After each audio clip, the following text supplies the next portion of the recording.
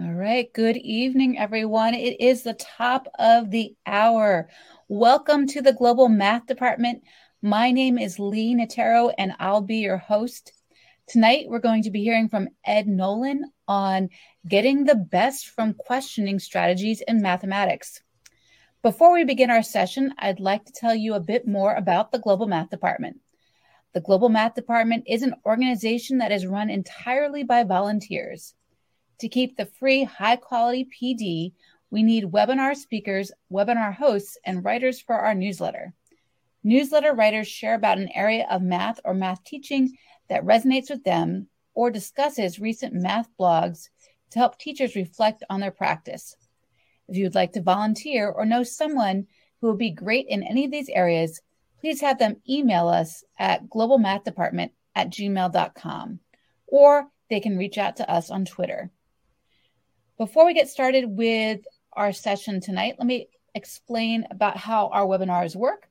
Our webinars are recorded and are available about 24 hours after the meeting ends. To view the recording, you can use the same link you used to get here tonight. The Global Math Department community prides itself on being friendly and supportive. The chat room is available for topical and general conversation throughout the meeting. And if the chatter gets busy, I'll be sure to catch your questions for the presenter to be addressed at the end of the presentation. If you haven't already done so, please take a moment to introduce yourself in the chat, telling us what you teach, where you teach, and what your Twitter handle is, if you have one. And I see Juan Paulo from the Philippines. He's often a frequent attendee of these meetings, and I recognize some other names in the list of attendees as well. So go ahead and introduce yourself in the chat. Our webinar speaker for tonight is Ed Nolan, and he will be sharing on the topic, getting the best from your questioning strategies in mathematics. Edward C. Nolan is an assistant professor of mathematics education at Moravian University. He has taught middle and high school mathematics for 19 years, served as an instructional coach and district supervisor, and provides professional development to K-12 teachers across North America. In 2005, he won the Presidential Award for Excellence in Mathematics and Science Teaching for secondary mathematics. His research interests lie in making sense of mathematics for teachers, both pre-service and in-service, through what they notice and how they respond to it, with a focus on questioning. And now I'm going to turn the presentation over to Ed. Why, thank you. I appreciate that, Lee. And so as you can see, I've got my Twitter handle up there as well. So if you would like to follow me on Twitter, that's who I am. I've also got my email up there. So if questions come up after our session and you'd like to ask, you're more than welcome to. I see some folks are introducing themselves. It's amazing. It's great to have such a worldwide presence. This is really special, and I appreciate everyone who's here tonight, and hope that we can have a really informative and valuable session for you. So as you're getting used to the chat box, I have a few questions that I'd like to ask based on the topic that we have today. And so one of the things I like to start off with is, so why do you think teachers ask questions? So in the chat box, type in, what do you think the purposes of questions are? Why do teachers ask questions?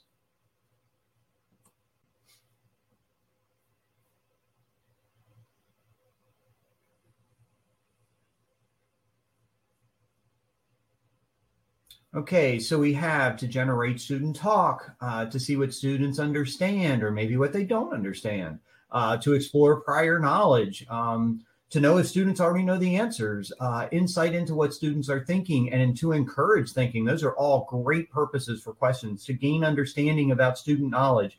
All of these, and I love that you've really captured what I truly find valuable about questions, because I think teaching is one of those rare instances, somewhat like being a lawyer, where we ask the questions and we already know the answers, right? We're trying to figure out, do our students know those answers? What do our students understand? And it's intriguing because, and you can see it there, and some questions are better than others and have different purposes, which is going to be actually where we go next. But I'm going to hold on to that question because we also ask questions for a lot of different purposes, because we ask questions to try to gain engagement from our students. We ask questions to move our own lesson along. We ask questions for a lot of different purposes. And so you guys gave me those great esoteric, really big ideas about trying to learn, our formative assessment questions. But we also ask a lot of lower level questions and a lot of pacing questions and a lot of different things. And so in tying back into, so some questions are really effective, maybe some questions aren't so effective. What makes a question effective? What differentiates effective questions from non-effective questions? So, and I've done this, and while you're thinking about that, I'll talk a little bit about, I've videotaped myself a number of times teaching and then gone back and watched it. And for me, that's been one of the best professional development experiences, is evaluating my own teaching as opposed to watching somebody else teach or reading about somebody else teach. It's watching myself and then think, is that the best question I could have asked, or was there something different? And to try to take away that I'm managing the classroom at the moment effect and try to think about just about my questioning. What makes a question effective? What makes a question not as effective as I would like? And so in the chat box, what makes a question effective?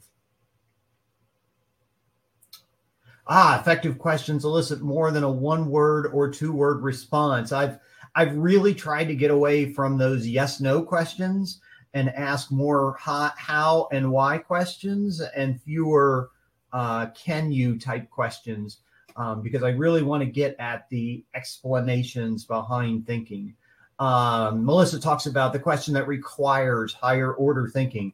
And that's an excellent, excellent point. It can be answered in more than one way. Joe, that's a really important point in thinking about the kinds of tasks we ask, the kinds of tasks we use, in addition to what we're trying to promote with our questioning, is we want to have the students to still have choices about how they respond to our questions. We need to make sure that our questions have more than one response, not just a right and a wrong, but maybe a couple of different ways it might be right. And that's why you can think about that more than 1 or 2-word response. Maybe it's the explanation that makes it different. Maybe it's the justification that makes it different. Nicholas talks about, we need students to think deeply about these topics. Melissa, that many different entry points, right? That low floor, high ceiling. I want to be able to capture all of my students in this question, because my students are coming from all kinds of different backgrounds, and they have different knowledges. They have different experiences and different backgrounds. And how am I using my questioning to really get at their understanding? And so I can learn more about them, and I can promote that positive identity where everybody's able to come up with an answer to the questions. Cindy talks about, helps a teacher determine where students are in their learning and serves as an indication of where to go next. So it's, and there's a lot of information in that, as well as thinking about even how you might think about how you organize your questions. One way to organize them could be assessing and advancing questions. And Cindy kind of captures both.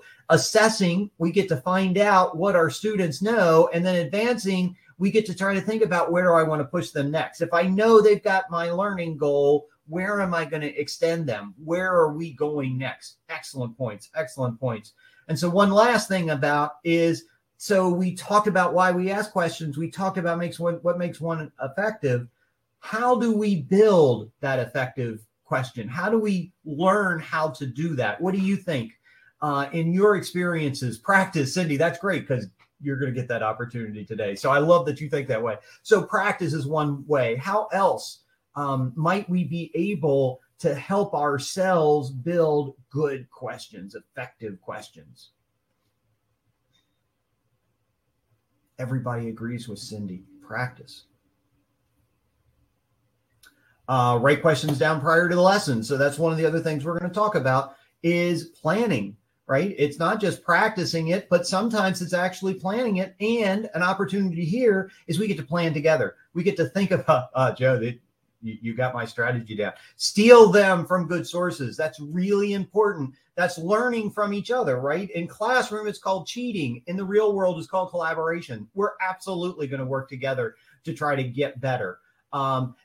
Melissa, this idea of writing questions, when we think about it, we also have to think about how we think students are going to respond, because we might even be able to map out some flow charts about how students respond, how we think they're going to answer, and then what we're going to do when we get to that. I always talk with my pre-service, and when I coach in-service teachers, I'm always talking about my lesson plans always had that I knew my students were going to make this error. What I forgot to do is then say, but what am I going to do when I see it? And so it's that idea of we have to anticipate the response, but we also have to anticipate our responses when we hear some of these things. And as Cindy says, there are resources on the web. Yeah, a couple billion of them. How do we narrow that down to get to those things that are effective? So let's roll into where we're going to go. So I love to do math. So we're going to start with math problem. So I'm going to read the math problem to you. Then I'm going to let you have some time to think about it. So Susie had 1/4 of a pan of brownies. She ate 3/4 of what she had. How much of the original pan of brownies did Susie eat? So I'm going to let you think about that. I'm going to shut up for a few minutes. I'm going to let you think, and then I'm going to come back just a little bit. Okay, that's long enough. So now what we're going to look at is we're going to think about what we're going to get. Let me tell you the outline of our session here. So we're going to talk about strategies for planning effective questions. We're going to discuss how those questions help meet the needs of your students. And we're going to link these ideas to positive visions of learning. So we're going to work on a couple of problems. We're going to talk about how we would plan and what we think might happen. Then we're going to watch videos of students doing these problems. And then we're going to come back together and say, so what did we learn? What did we anticipate well? What did we overwork on? We'll do all those kinds of things. So, and we're going to embed this in what we call the TQE process. So as you can see on each one of my slides, I have covers of books on the left-hand side. Those covers are for K2, 3, 5, 6, 8, and high school. And you heard Joe talk about he likes to steal from different people. Those are sources. And so the problems we're doing today, one of the problems is from the 3-5 book, and one of the problems is from the grade 6-8 book. And these books include QR codes and URLs that go to videos that talk about it. So the entire thing that we're going to see today, that's a source of information you can use. And so when we talk about the TQE process, we're going to talk about the task that is selected. And so we've seen one of those because that's what you just worked on. We're going to talk about productive questioning so that students can engage in those mathematical practices that we know are so important to get at that deeper critical thinking that we said that questioning is really built around. And then we're going to collect and use student evidence. How is that evidence guiding what happens next, right? Because you talked about, well, we want to use questions to figure out what the students know and what to do next. That's that student evidence. And that's where that questioning and evidence loops together to figure out how well our students are making sense of the learning goal. So as we think about this, let's go back to our problem. In the chat box, if you have it, type in what you got as your answer to this problem. How much of the original pan of brownies did Susie eat?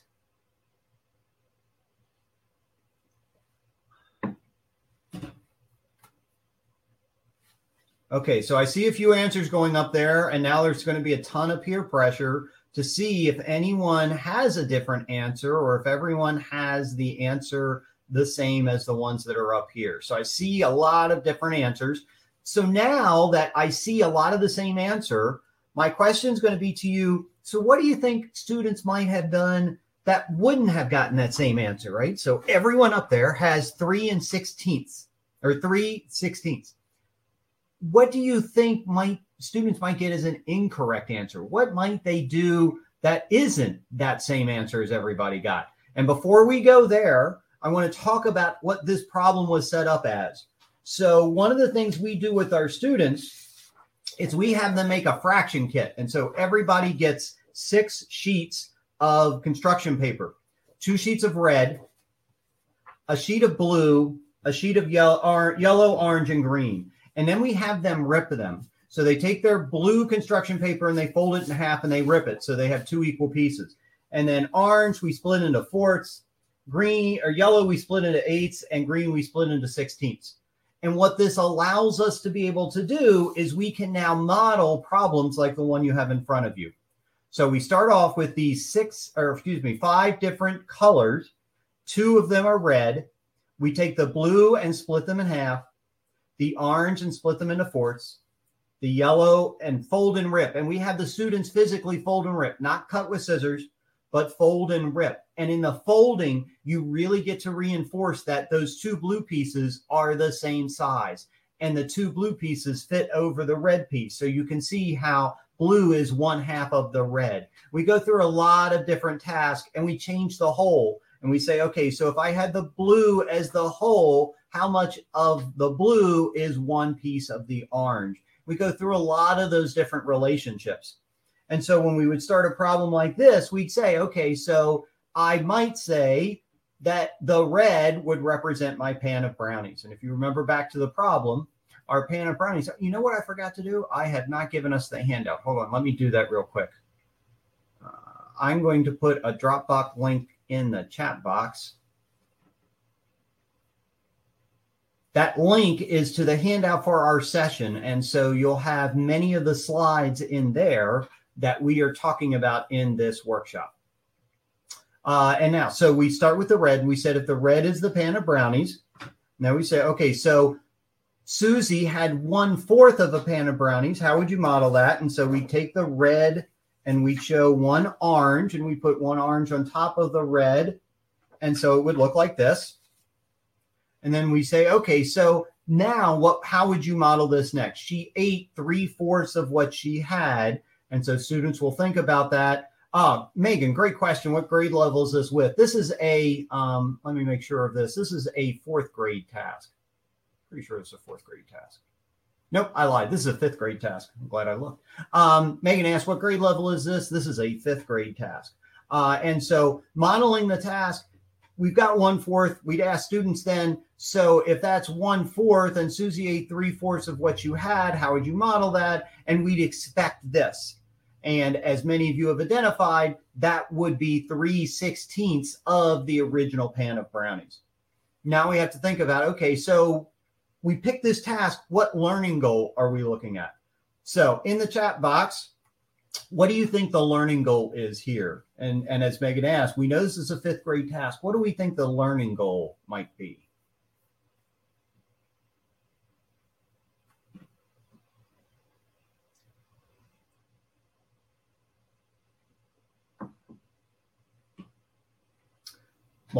Students can multiply fractions, multiply with fractions, understanding fractions represented related to the whole, either multiplication or division of fractions, to picture the problem. That's an important part. That's part of this. And Jonathan David, I really like that idea of the representation, right? That mathematical practice of, can I picture what's going on? I mean, that big comprehension part that holds back a lot of our students. Cindy, demonstrating an understanding of equivalencies. Excellent, excellent. Trish talks about fraction of a fraction. Modeling, fractionally. You can see there's so much embedded. There's so much mathematics embedded in this one task. So what I put together, I thought of this as solving real world problems involving multiplication of fractions by using visual model fractions or equations to represent the problem. And so I really wanted, and that's one of the reasons why we make that fraction kit, is I don't want students just pulling fractions out of a problem and writing an equation. I want them to make that visual. I want them to make sense of the real world problems. And as you heard in the bio, I'm really big on making sense of mathematics, both for teaching and for learning. And so for my students, I really want them to make visual representations. And so let's talk about what solutions do you think might happen? So you saw the model that I created, and it's actually the model that you're going to see in the video we're going to watch in a short bit of time. What student errors do you think are possible? What do you think students might respond? How might they interpret this differently? What do you think they're going to look for that might not quite be what you want? So in the chat, we know one of those answers is 3/16. What other answers do you think might students get? And let me go back. I don't have it here. No, I'm not. Okay. So Megan says 3/8. Takeaways, so some students might say 2/4 of taking the 3/4 minus the 1/4.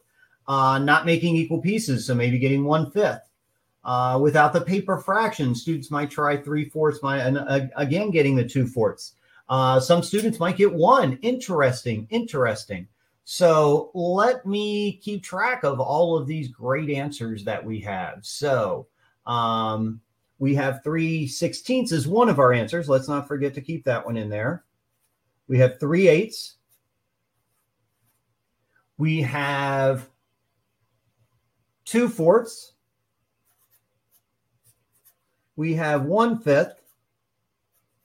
I think on that same line, as I look at the picture, I think they might also get 3/5 for a very similar reason, right? The pieces that we have eaten as 3/5.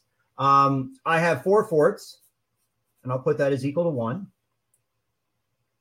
Knowing students often reason, I would expect the solutions above. So, and so that's one of the big reasons why that visual representation is such an important element of what we want our students to do.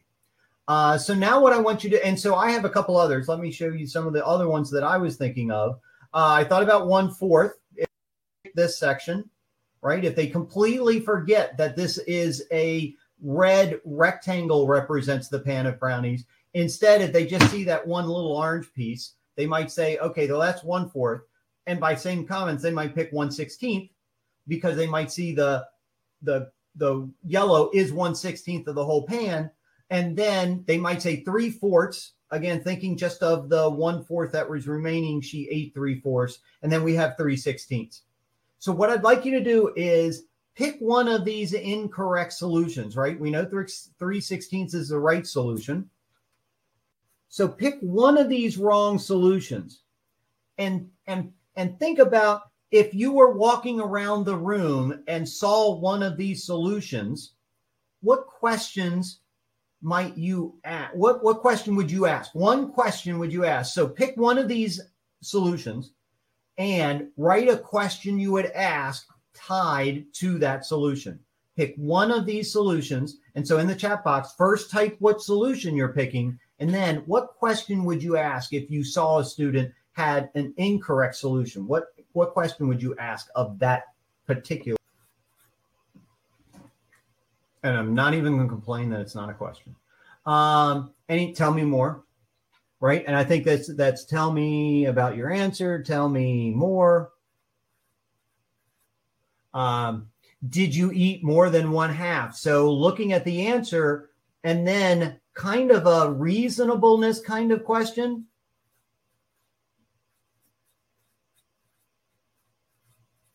And asking questions around, does that answer make sense, right? What made you think the answer is what you got? What color are you representing in the 3/4? Who agrees with? So Megan's looking at this as either a small group kind of discussion or a whole group kind of discussion. Can you convince me? That's an interesting proposal, right? Because now all of a sudden we've moved into the explanation stage. All of these are really getting at the how does this make sense? Maybe, and I can see here, maybe you tie back to the representation, asking them to link their answer to the representation they've drawn. Asking again, digging into the context of the question. How many of you have problems with students with their literacy skills and they are challenged by word problems because they're challenged by the reading? Those are really important points. That's one of the reasons why we read the problems together first, because I want us to move away from the literacy being an inhibitor. I want to try to knock down that barrier by reading it together. How do you know? What part did the student eat? Tying back again, how am I using what they have? What evidence do I see in front of me? And how can I use that evidence to help my students think? Because I don't want to tell them their answer's wrong. I want them to figure it out themselves. Because the more that they do themselves, the more they're building that positive identity of they can do this learning. And I only reinforce that by how I help them see that. Okay. So as we've done some planning, right? We've done a task. We've thought about ways that students might get it wrong. And we've thought about how would we ask them? What questions might we ask them to get the different solutions, right? We've done some general, how do you know? But then we've also gotten into specifics. And that's really important for you to think about. How am I getting into the specifics of those kinds of questions? So teachers who have a deep understanding of their content facilitate targeted and productive questioning strategies because they have a clear sense of how the content progresses. So this sense of what do they know about fractions? Because that's a big part of that, right? We talked about that when we talked about the task. We need to know about equivalent fractions. We need to know about modeling fractions. How do I know about, and I don't care at this point in this discussion specifically, I'm not looking for them to write an equation and use an algorithm to solve the problem. That's not what my focus is on this task. My focus is on this task is making sense of it, representing it, and making sure that they come back to represent part of the whole, not part of the part. And that's a really important element of this type. And so when I thought about this, because you're going to watch me teach the grade 5 class, you're going to see them in the classroom with this task. And so these are some of the things that I thought about as questions. How do you identify fractions you're using in your picture, in your diagram? Questions that you came up. How much is eaten? How much is left? What are you measuring? What are you answering? Tying back into that task. What operation is being modeled could be a way to continue how that could work. So what we're going to do is we're going to look at this as a video. Okay. So what I want you to think about is, do you hear the questions that you were thinking of? And how do your plan questions, maybe how you might see or think about things differently based on the planning that we've done. So let me come down and I'm going to open this up. Okay, I see. Okay, I'm going to ignore that.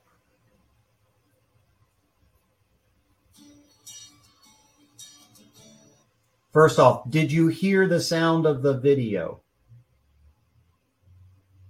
Okay, just making sure. Thank you. Class, we've been working with fractions, and today we're going to work with a problem looking at how to make sense of fractions.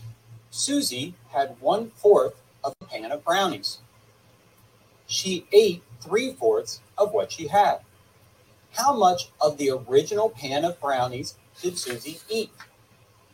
What do you start with in this problem? Yes. We start with 1/4. Why do we start with 1/4? Because in the problem we said Susie had 1/4 of pan of brownies. So let's think about what we're starting with. What does this represent? Yes. A whole. So in our problem, what does this represent? A pan of brownies. So this is our pan of brownies. What does this represent? What's the orange in my pan of brownies? Yes. 1/4 of the pan of the brownies. What happens next in the story? Yes. She ate 3/4 of what she had. So how are we going to take 3/4 of the pieces when we only have one piece? Talk at your tables about it.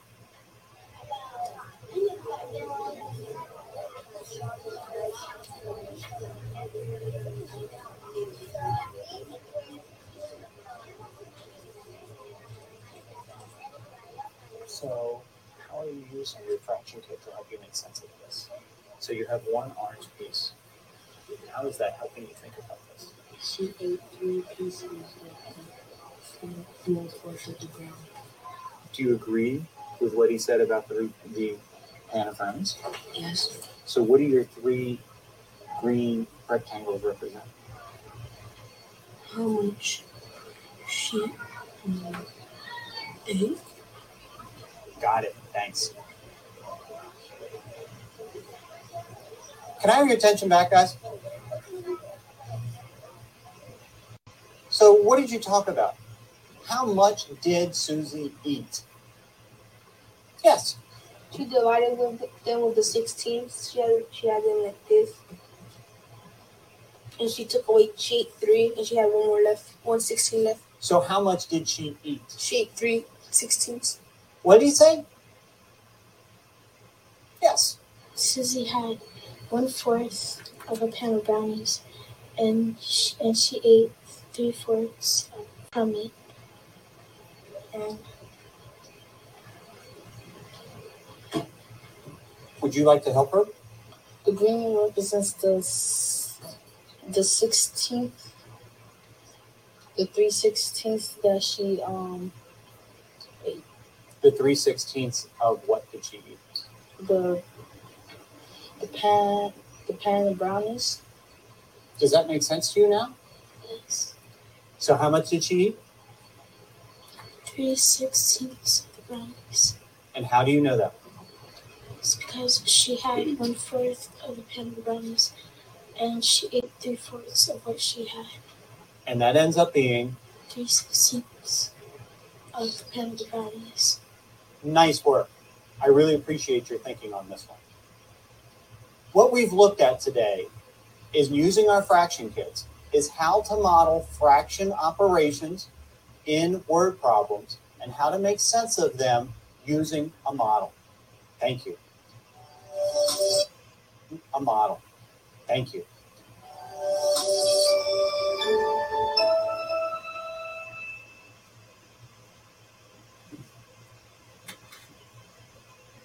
Okay, so what did you notice either about the video itself, some of the things that went on in the video, or the questioning in the video?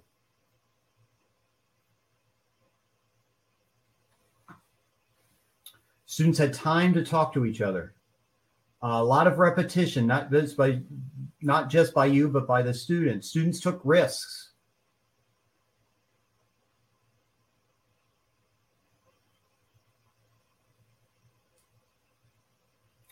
Empowering students to help each other, collaboration amongst the students.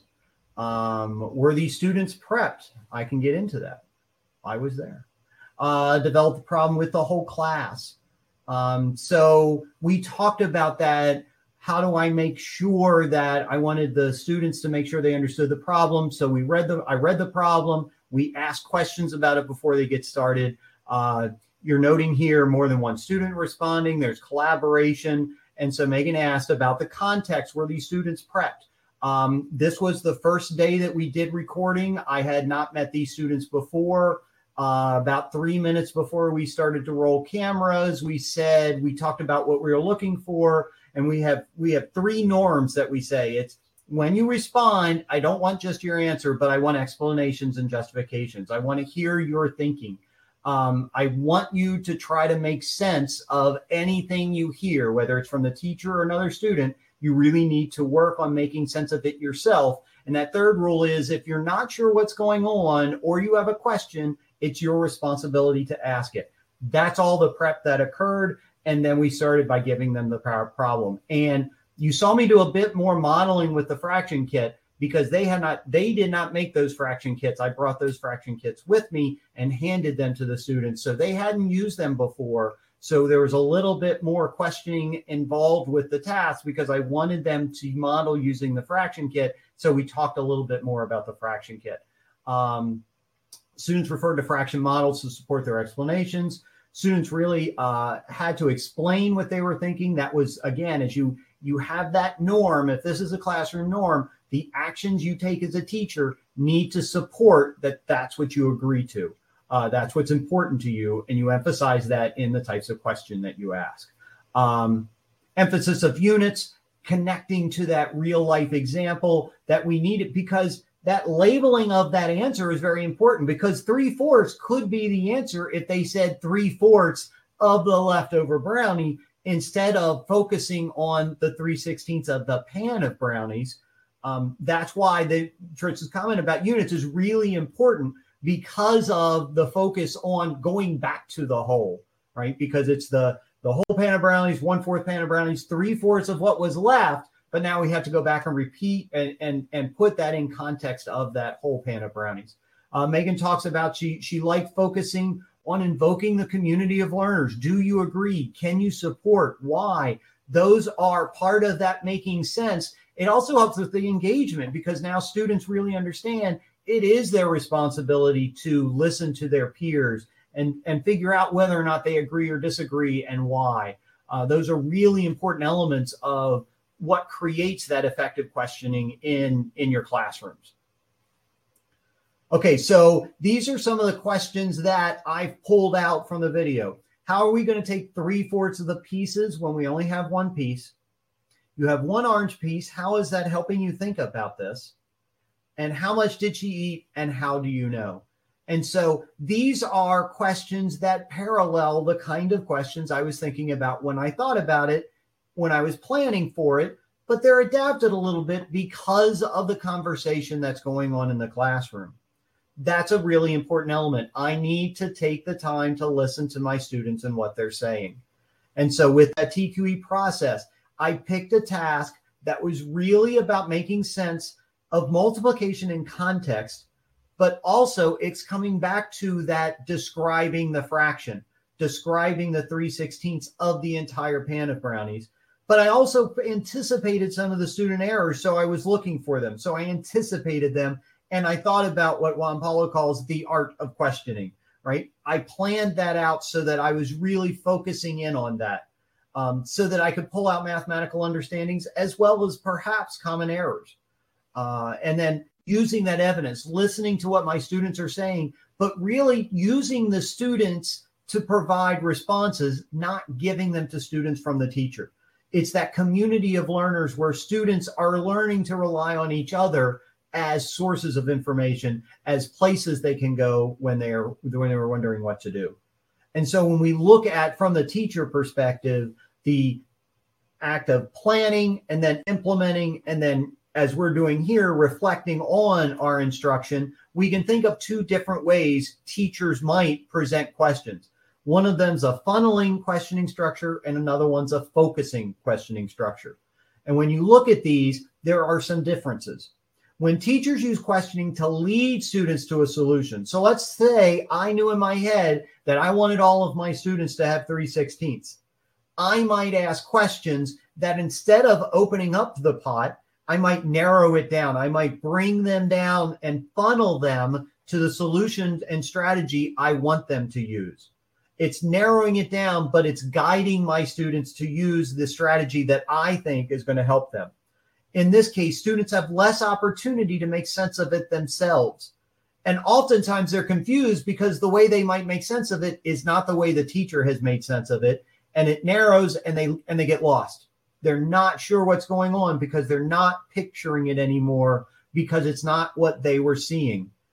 In contrast to that, when student thinking is honored and the teachers listen to those contributions and they ask students for the student explanation, they're focusing in on what they're hearing from the students.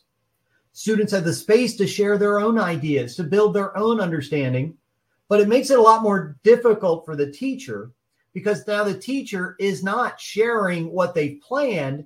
Instead, or in addition to, they're listening very carefully to make sure that they're tying to what the student is saying and making sense of what the student is saying.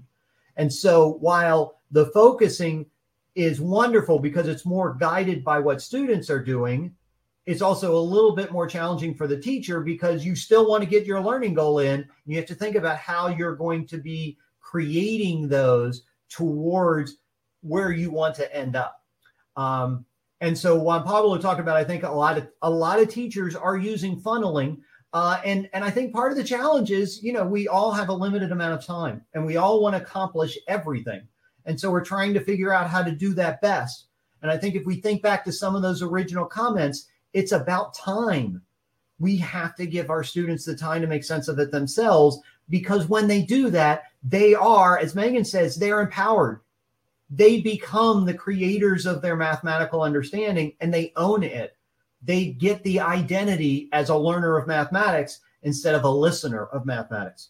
That's really important for all of us to share in our own roles, whatever we do. We have to think about, how am I building my students' identity as a mathematical learner? How am I helping them see that? And so with that, let's do another example. So what we're going to do this time is the learning goal is going to be finding percent, of a quantity as a rate per 100, solving problems, finding the whole, given a part, and the percent. So, and we're going to do that with this task. How many students are in a class if 75% of the students is 24 or 24? So what I'd like you to do first, as we always do, let's start by solving the task. I'll be quiet for a minute, solve the task. What do you think is the answer? How many students are in the class if 75% of the students are 24?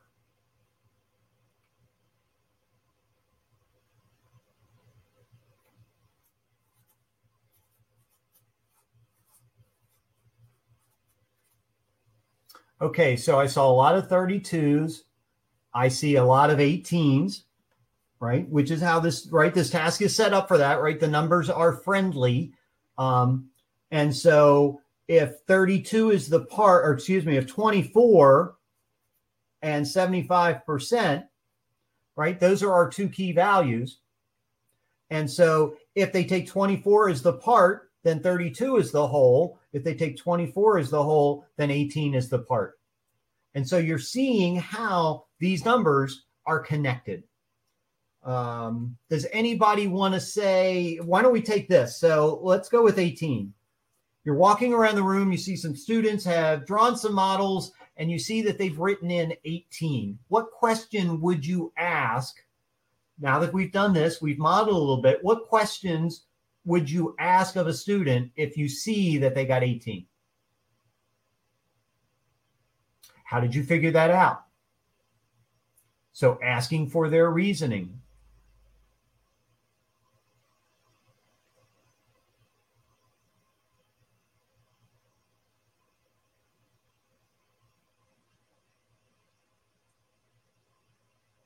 What was your strategy? How do you know? How did you solve that? Does everyone in the group agree? Joe, I love that you're getting back to that collaboration and getting other students engaged. How does 75% compare to the whole? So drawing back to the task. Show me in a picture if they didn't already draw a picture. Tricia, great. Are you sure? And maybe even trying to combine Megan and Joe's together. How could you convince someone else in your group if they have a different answer? Or find two students in the group that have a different answer and say, so one of you needs to figure out how to convince the other. Is 24 the whole of the part? So those are all questions we have to think about. How am I giving students opportunities to respond and have multiple ways of thinking? Very good. Very good. Okay. So thinking about this. So we've looked at our task. So what we're going to do now is what questions would you ask? We've done that. What answers do you expect? Right? So here are some of the questions that I thought up when I wrote this lesson. How do you draw a picture that shows 75%? Because for me, I really want students to model their way of thinking. I want to see those pictures. What are they thinking about in their head?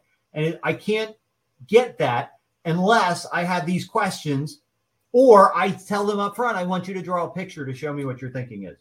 Are there other ways to express 75%? Because I want to see, are students connecting 75% with 3/4, right? Because that's part of what might make this task different. Is if they only use 75%, it might be different if they see it as 3/4.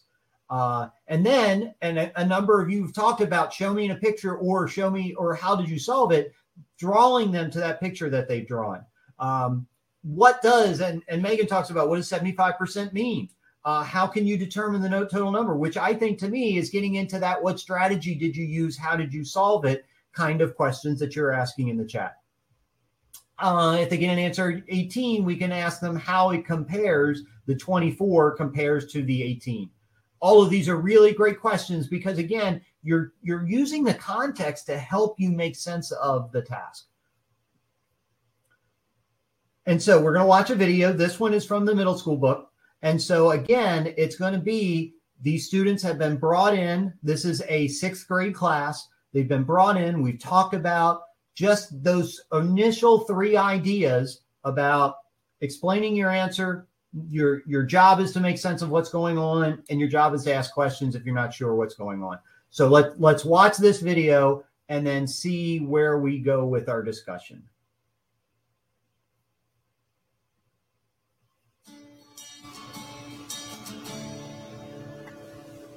Today, class, we're going to be looking at percents, connecting percents to fractions, and also looking at some visual models for fractions. So here's our task. How many students are in a class if 75% of the students are 24? So I'd like you to work on that problem in your small groups to think about how you can draw a picture to represent your solution.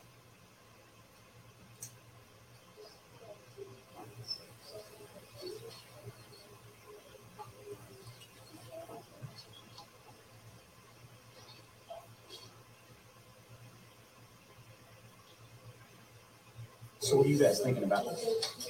No sense. It's 71%. 3/4 to 70% as a fraction. So how do you think he can use 24 in his picture?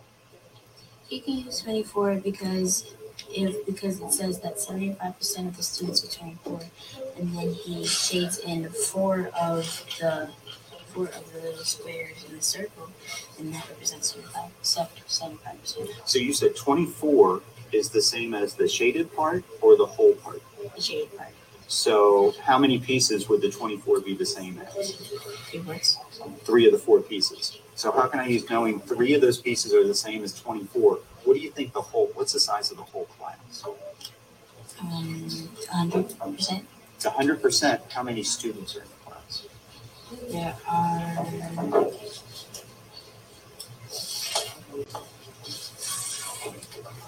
Do you have any thoughts about how many students are in the class? I think about 32. And how did you determine 32? Since it's 24, I tried to divide it by 3 and get 8. Why did you divide by 3? Because I'm 3/4. Do you understand why you divided by 3? Yes, because 3/4 and there's only 3 like boxes that were circled, and then you add the whole to it. Thank you.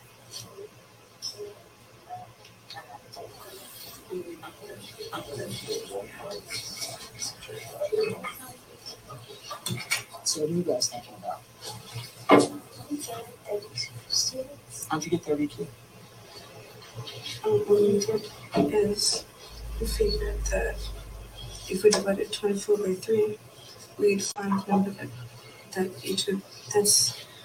1/4 of the number. So we started with 8. Then we added 8 more, so we got 16. Then 75% was 24, and so we figured 100% must be 32. We multiply it 4 times because it's 1/4, and to get it to the 4 out of 4, which is the whole, we needed to do it 4 more times. 4 times total. Great, nice work.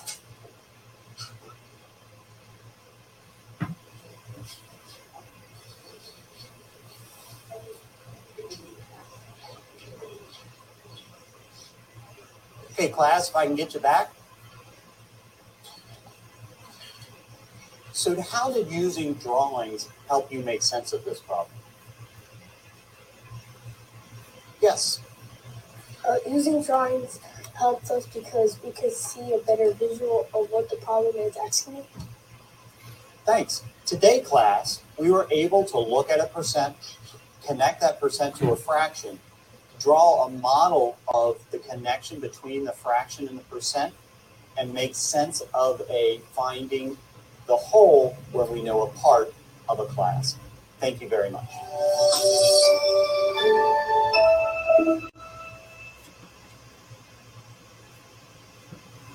So, what did you notice in this video? And so Melissa's already gotten ahead of me.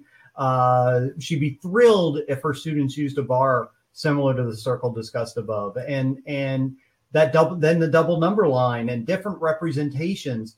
Because Melissa, I think it is so wonderful to see students drawing these pictures and making sense of connecting 75% to 3/4, drawing a picture of 3/4, and then thinking about how to split that 24 up so that it balances out across the 3 pieces. And then what do I have to fill the 4th piece in?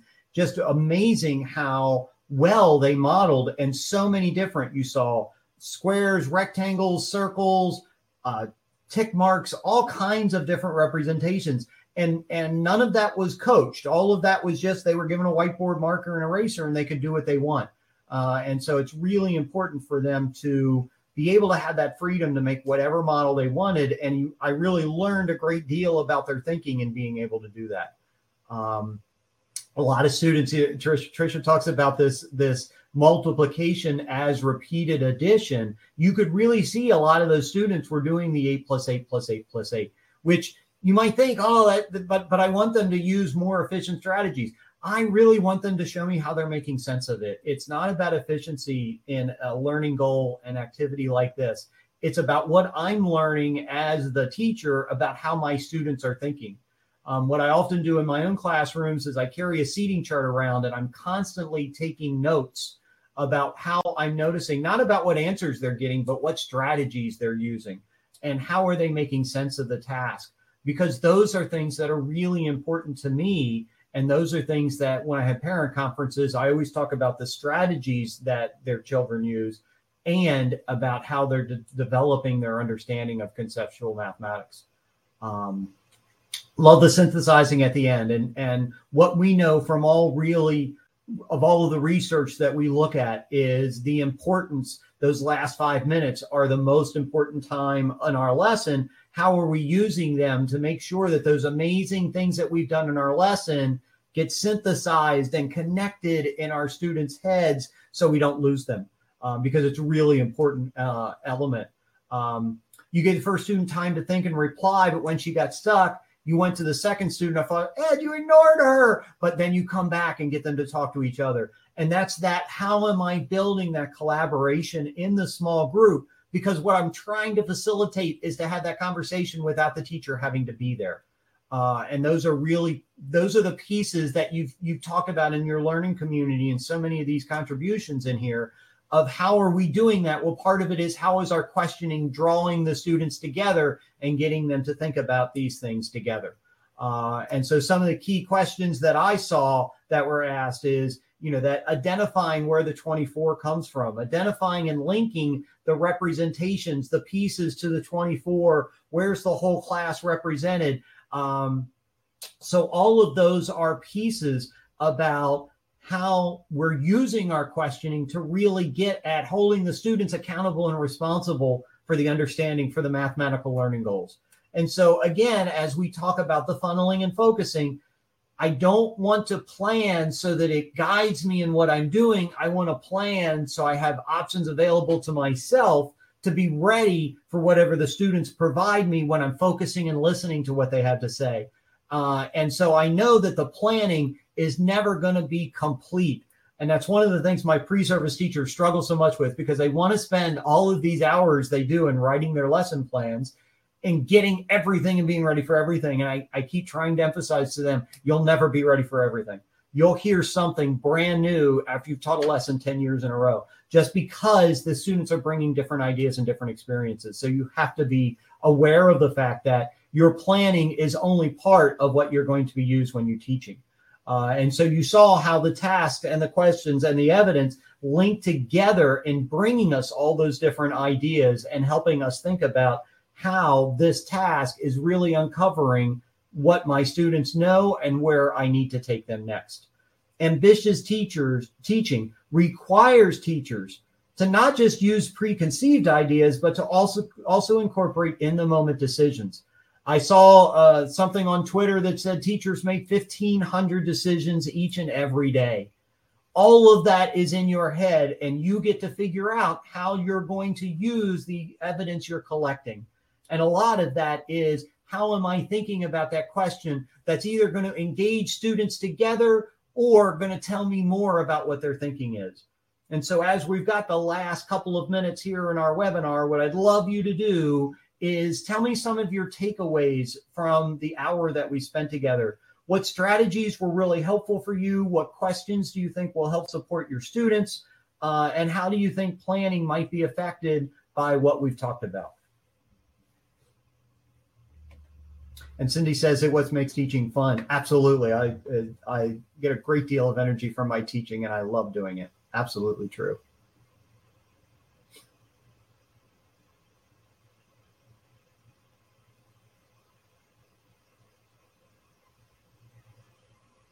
And so as you're sharing those takeaways, I'm looking forward to reading them. Let me just remind you, our goals for today were to share strategies for planning effective questions, discuss questionings to meet the needs of your students, and to link those teaching outcomes to the videos that you saw, that vision of learning.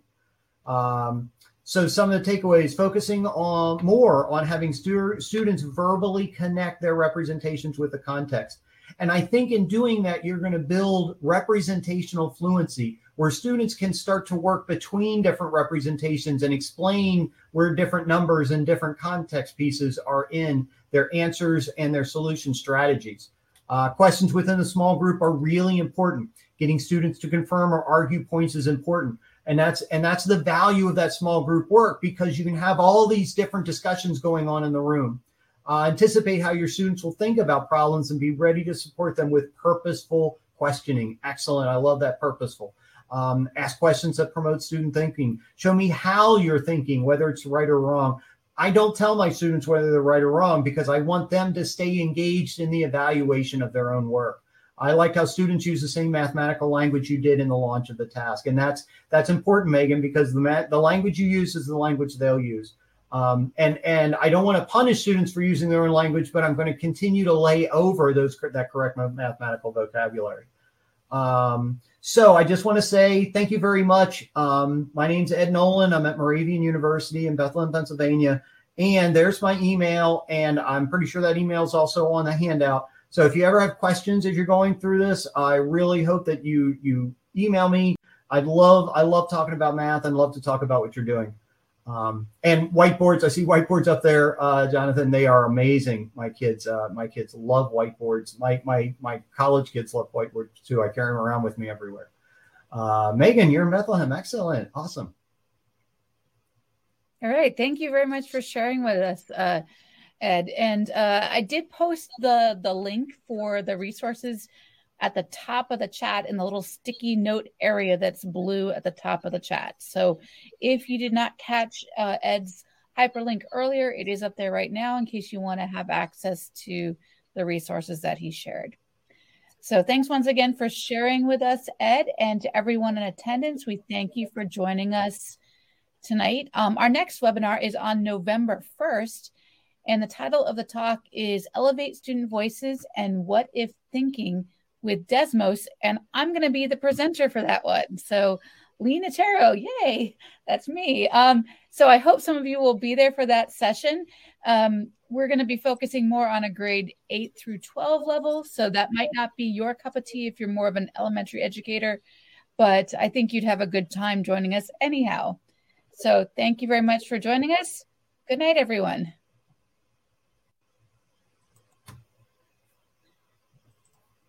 And Lordy, yes.